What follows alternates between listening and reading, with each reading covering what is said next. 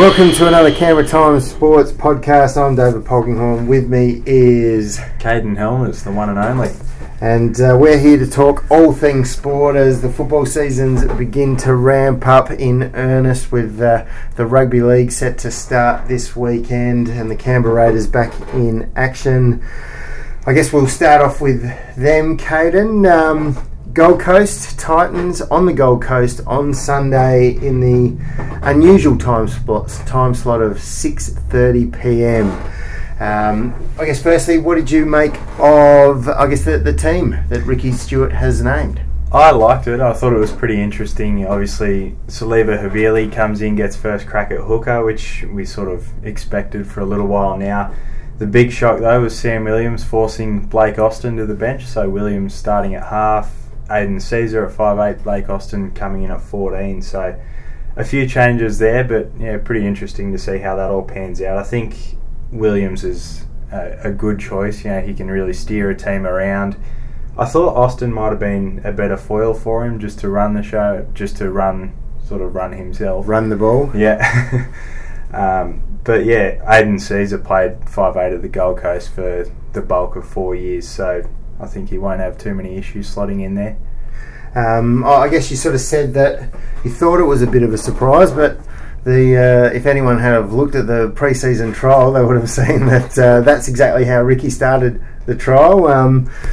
Whether he went into that trial with that as his plan or not, or whether he was just had it as an idea, I guess is another thing. But he certainly, I guess, had a bit of a view there that potentially Williams and Caesar could have been his starting half pairing, I guess, a few weeks ago back on the sunny coast.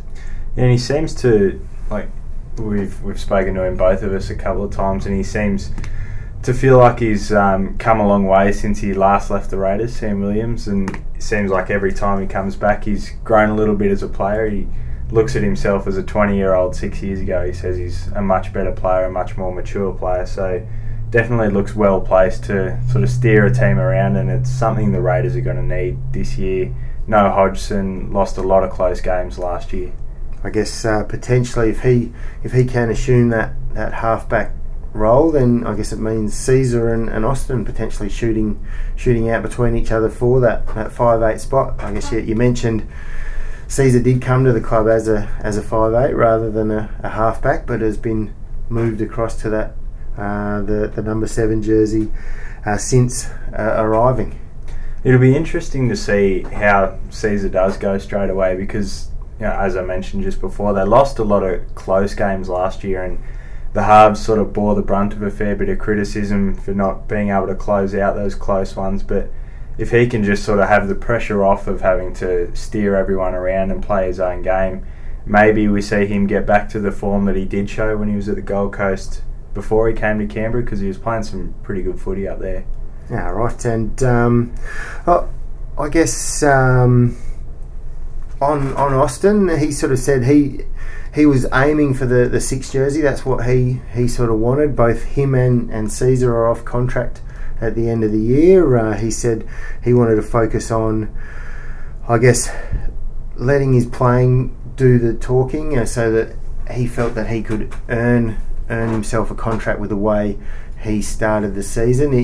He obviously probably wouldn't be happy with starting at number 14, but I guess it's given him something that'll put a bit of a rocket up him, I guess, so to speak, to prove his worth and try and earn that jersey back.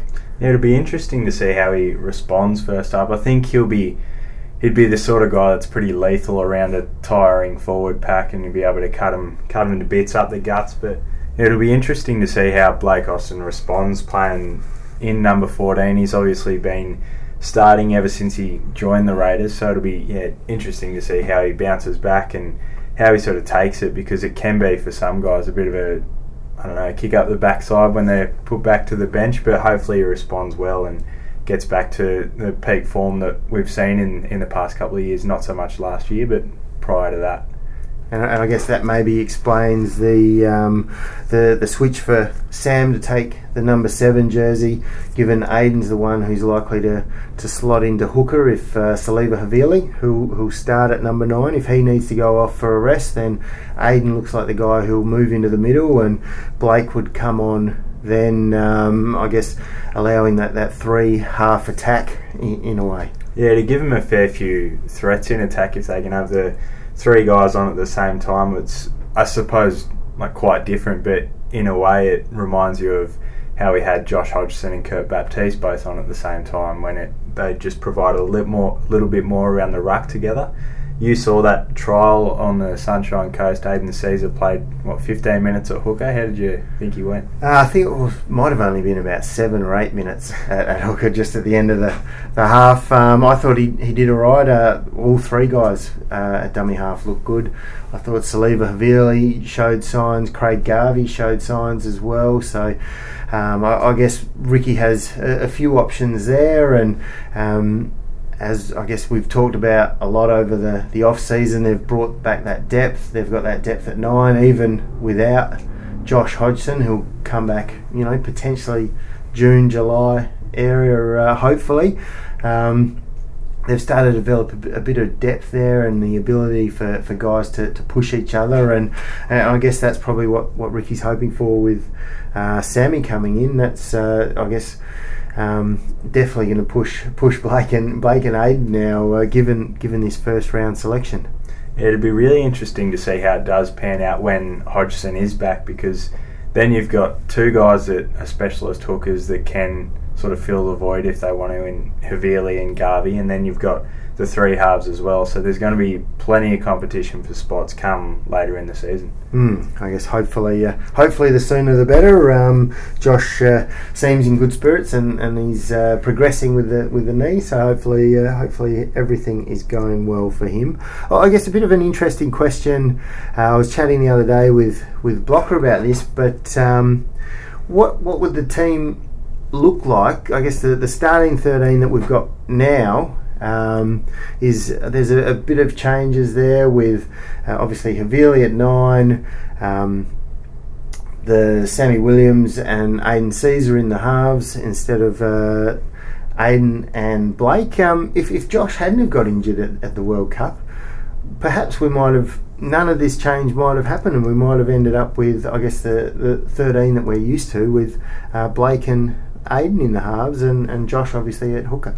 Yeah, it's an interesting one, isn't it? Like, I think Sam Williams, what he does bring, as we've sort of mentioned already, is that control and everything that I think Ricky would have realised he really needed without Hodgson there to sort of steer the forwards around a little bit more. So it's a tough one. Like, I think maybe Ricky had it in his head the whole time, regardless, when he wanted to bring Williams back, that he was going to be the starting half, but maybe it's just the circumstances have paved this to be the way. Perhaps the off-season has done it as well, allowed Sam to push his barrow, so to speak. The Gold Coast Titans, will they beat them? Should do. Really should do. They've got a fairly good record. I think they beat them up there last year from memory, and fairly comfortably. And I guess a chance to really set their season up with the Gold Coast, your beloved Knights here at Canberra Stadium, and then the New Zealand Warriors, who knows what to expect from them ever.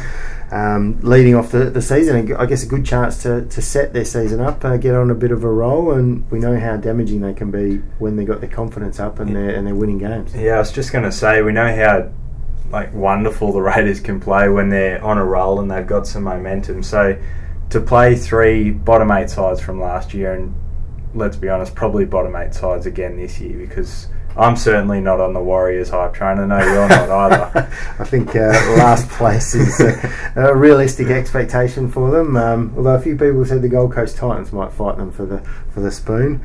Your Knights probably jump up the ladder a little bit, but might take a bit of time to get their combinations and all that sort of thing going. Albeit with basically a Roosters second or 13 that's travelled up the highway. Yeah, the Knights will probably be anywhere from 6th to 16th or something, so we'll just wait and see. But I think they'll just miss the 8, but yeah, it can cause a few headaches.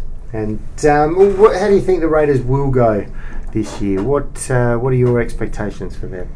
I think it's going to be extremely tough without Hodgson. I've probably got them penciled in to finish about 10th or 11th, but if they can get on a roll, like we know how good they can be. We saw it 2 years ago when they stormed into second, and we were sort of waiting for it all year last year and it just didn't click. But yeah, I think without Hodgson it's just too tough, but so much hinges on how the halves go and how the hookers go without him.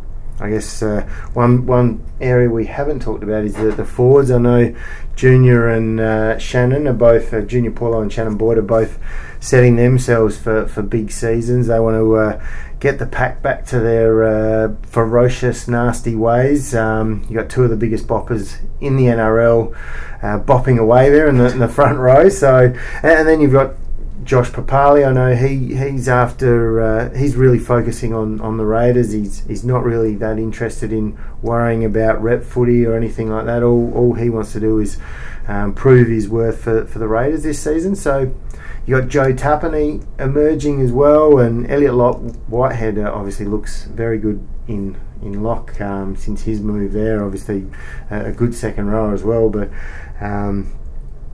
I guess that pack is potentially where they'll be seeing, or they'll be looking themselves to set that season up, get the ball rolling, have them moving forward early in the sets. I know last year there was probably a few errors coming across the team that really hurt them, not just in the forwards but in the backs as well, early in sets that sort of put them on the back foot. And those big guys are really looking to exert themselves this season. Yeah, I know, like you mentioned just before, Papali's not focused on Origin or anything like that, but a couple of years ago we saw, like, Papali's an incumbent for Queensland still, but a few years ago we were talking about Paulo and Boyd and those sort of guys for New South Wales, so we know how good they can be and how good they were only 2 years ago. So if they can get back to that, it's a massive pack and it's a pretty imposing one, so they have a big say in how the Raiders go this year, there's no doubt. So making the 8 or not? Just missing, I think. Just missing. Oh, I've got them just sneaking in. And the Green Machine song is back.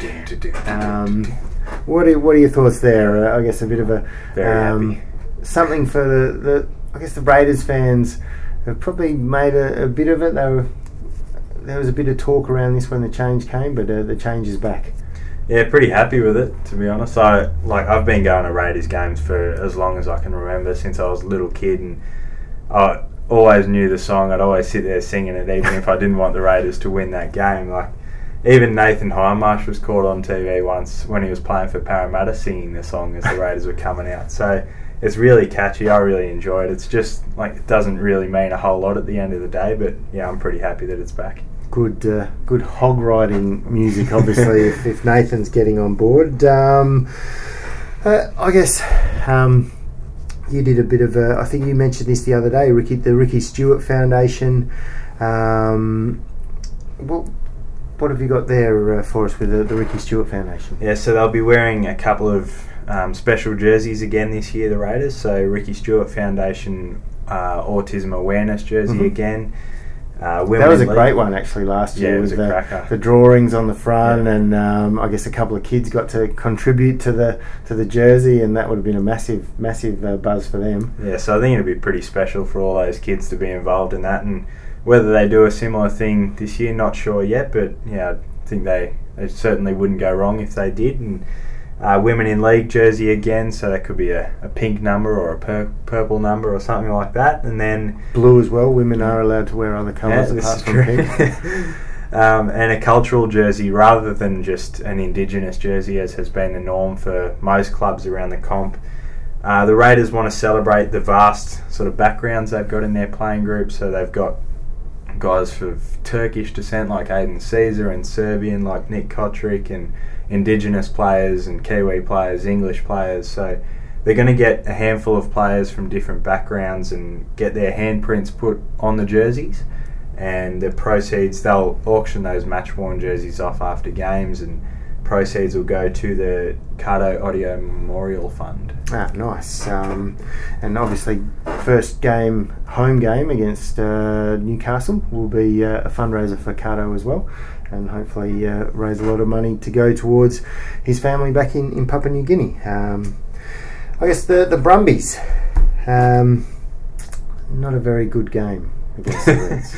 I was lucky enough to miss it. I saw the second half, and from what I saw, the Brumbies were on top.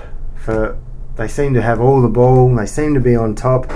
They had opportunities, but they kept losing the ball at critical times, turning the ball over, and it was a death by 6 cuts, I guess. 6 penalty goals for the Queensland Reds, as opposed to the 2 unconverted tries from the Brumbies, meant an 18-10 loss. They have a 1-1 record now, the Brumbies. A bit of an unconvincing win, I guess, round 1 against the Sunwolves, and a few questions need to be answered when they take on the Rebels on Friday night. The Melbourne Rebels are undefeated, I think, flying high on top of the Australian Conference. They're now the super club of Australian Super Rugby, with basically a Force Rebels combo team. Yeah, look, it's been a really bizarre start to the season for the Brumbies, because a lot of people, myself included, thought they'd sort of blitz the Australian Conference this year, and we really thought they were probably a good chance of starting the year 5-0, maybe 6-0 before they start playing Kiwi teams. And yeah, now they're 1-1, as you mentioned, and that one win was not really convincing against the Sunwolves. So interesting to see how they bounce back this week, but Scott CO's back. It should be a big boost.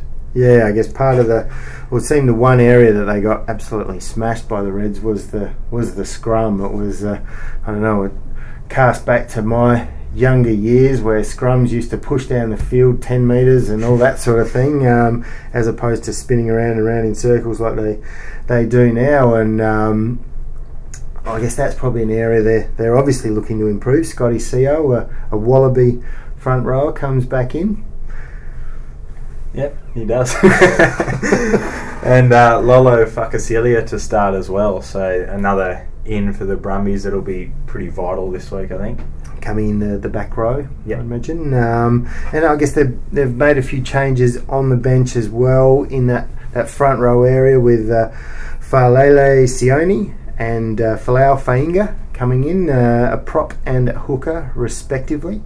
That opens a way for Falau to make his Super Rugby debut, even though he's already been in a Wallabies camp. Yeah, he's got big raps on him for a young bloke, doesn't he? He was a concreter, and then he was chasing his rugby goals, and he's been already called into a Wallabies camp before. So yeah, big raps on this guy. So he's definitely one to keep an eye on. An Australian under-20s player as well. So it'll be interesting to see how he helps at scrum time off the bench. Obviously, a favourite part of all rugby fans is scrum time. I think any other changes? Tom Cusack probably on the bench, and Andrew Muirhead, the winger. Yeah, the dashing winger that was a delivery man last year before the Brumbies picked him up. Right, delivered on foot.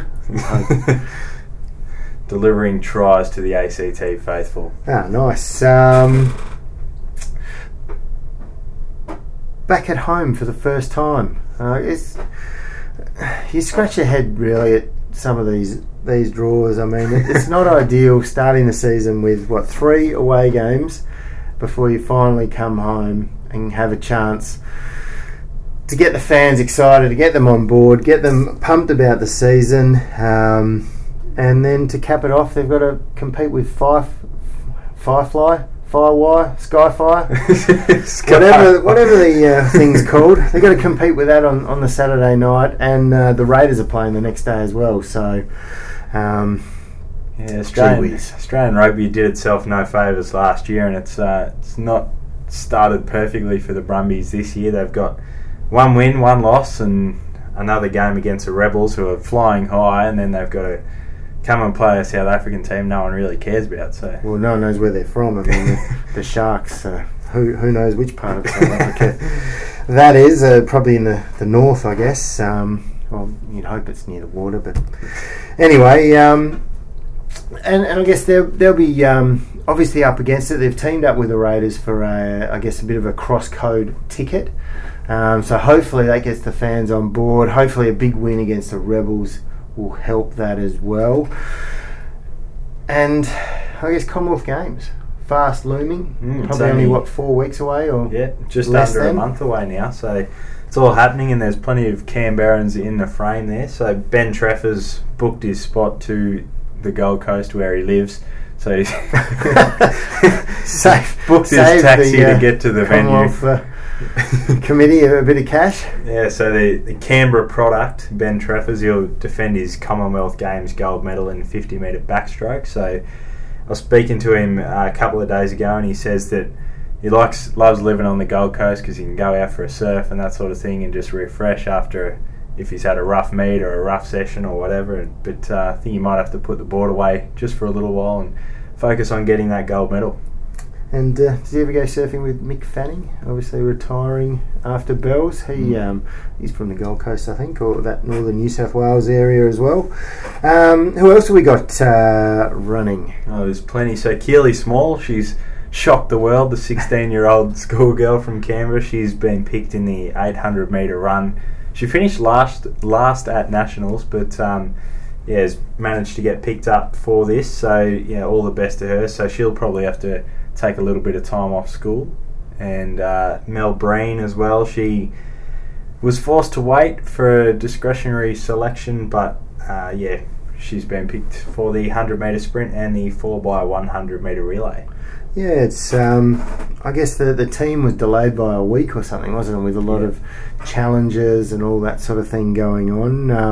A nervous wait for those involved. How do you think Mel will go?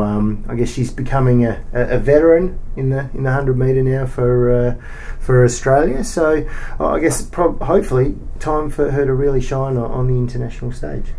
Yeah, hopefully. She's had to manage some injury problems over the last 5 or 6 weeks or so she's got a bit on her plate at the moment, but she's getting to that stage where she's been around for a fair few years now, so hopefully her time's near to sort of bounce back and get back to that level we saw a few years ago when she set that Australian record. I guess it's a tough one though, even though it's the Commonwealth Games. You'd imagine there's still a few handy sprinters coming from some of those Commonwealth Islands floating around. Who else have we got? Lauren Wells, potentially a long jump on the horizon for her, although it sounds like that's fairly unlikely. Yeah, so she'll be in the 400 hurdles again, and she looks like she's in the frame for long jump as well, but apparently the two events are about 5 minutes apart, so she'll probably have to just keep running around the track and then straight down and jump into the sand. So just don't stop, just keep going. Cameron Crombie's going around in shot put, Chris Hamer marathon, Evan O'Hanlon T38 100, and there's plenty more. Sky Nicholson, she's representing Queensland as such, but AIS based boxer. Christine Nunn in squash, Chloe Hosking in cycling, and a couple more you want to rattle off there, Paul? Matt Heyman, he'll be in the and Gracie Elvin will both be in the road race as well. Matt Heyman, I think 2006 gold medalist at the Com Games, so a chance for him to add a bit more bling to his mantelpiece. Nathan Hart, Rebecca Wysack on the track, cycling track. So and then Zoe Buckman, who lives in Victoria now, but a Canberran. Kelsey will do the 1500 metres. Kelsey Lee Roberts, the javelin. Angie Ballard, the wheelchair racer, and Jaden Sawyer. I guess he's a bit of an interesting one. He's a javeliner, world champion javeliner who's world just champion, world record holder. Do a bit of shot put instead. Yeah, so the javelin in his classification wasn't on offer, so he jumped over to shot put. He's done it a little bit over the last couple of years, but yeah, he's put the javelin away for a little while, focusing on shot put, and he'll go up against Cameron Crombie. Bit of a tough ask against the world champ. And anything else sort of happening around the traps, or? Don't think so. Nothing much. just flat out with work. Getting ready for the Raiders season for the two of us. Black Opal this weekend. Probably should mention that quickly. Fields were nominations just out. I know the Thoroughbred Park were very happy. Peter Stubbs out there was very happy with the noms. 27 for the Black Opal, the $300,000 Group 3 race for 2-year-olds. Not all of those will come to Canberra. Some of them will go to Sydney the day before for either the Riesling Stakes or the Todman Stakes. But expecting a bit of a bumper field there with, Sizzling Bell, Nick Olive's horse, potentially the main local hope in that race. Jackano Bay, the 2014 Canberra Cup winner, back to have another crack at that crown. I guess we'll know a bit more as the week goes on, how the fields settle down on Thursday, and obviously a massive day of racing in the capital on Super Sunday. Very good. Will you be there? I will probably not be there. I'll be in here watching the Raiders play. Bad luck for you. Good luck for all the punters out there. Gamble responsibly and all that sort of thing. Wear your high stakes fashion, and I guess that's all from me. Is it all from you? That is all from me, but don't forget to get your Canberra Times on Thursday for the Raiders season guide. And have a good week.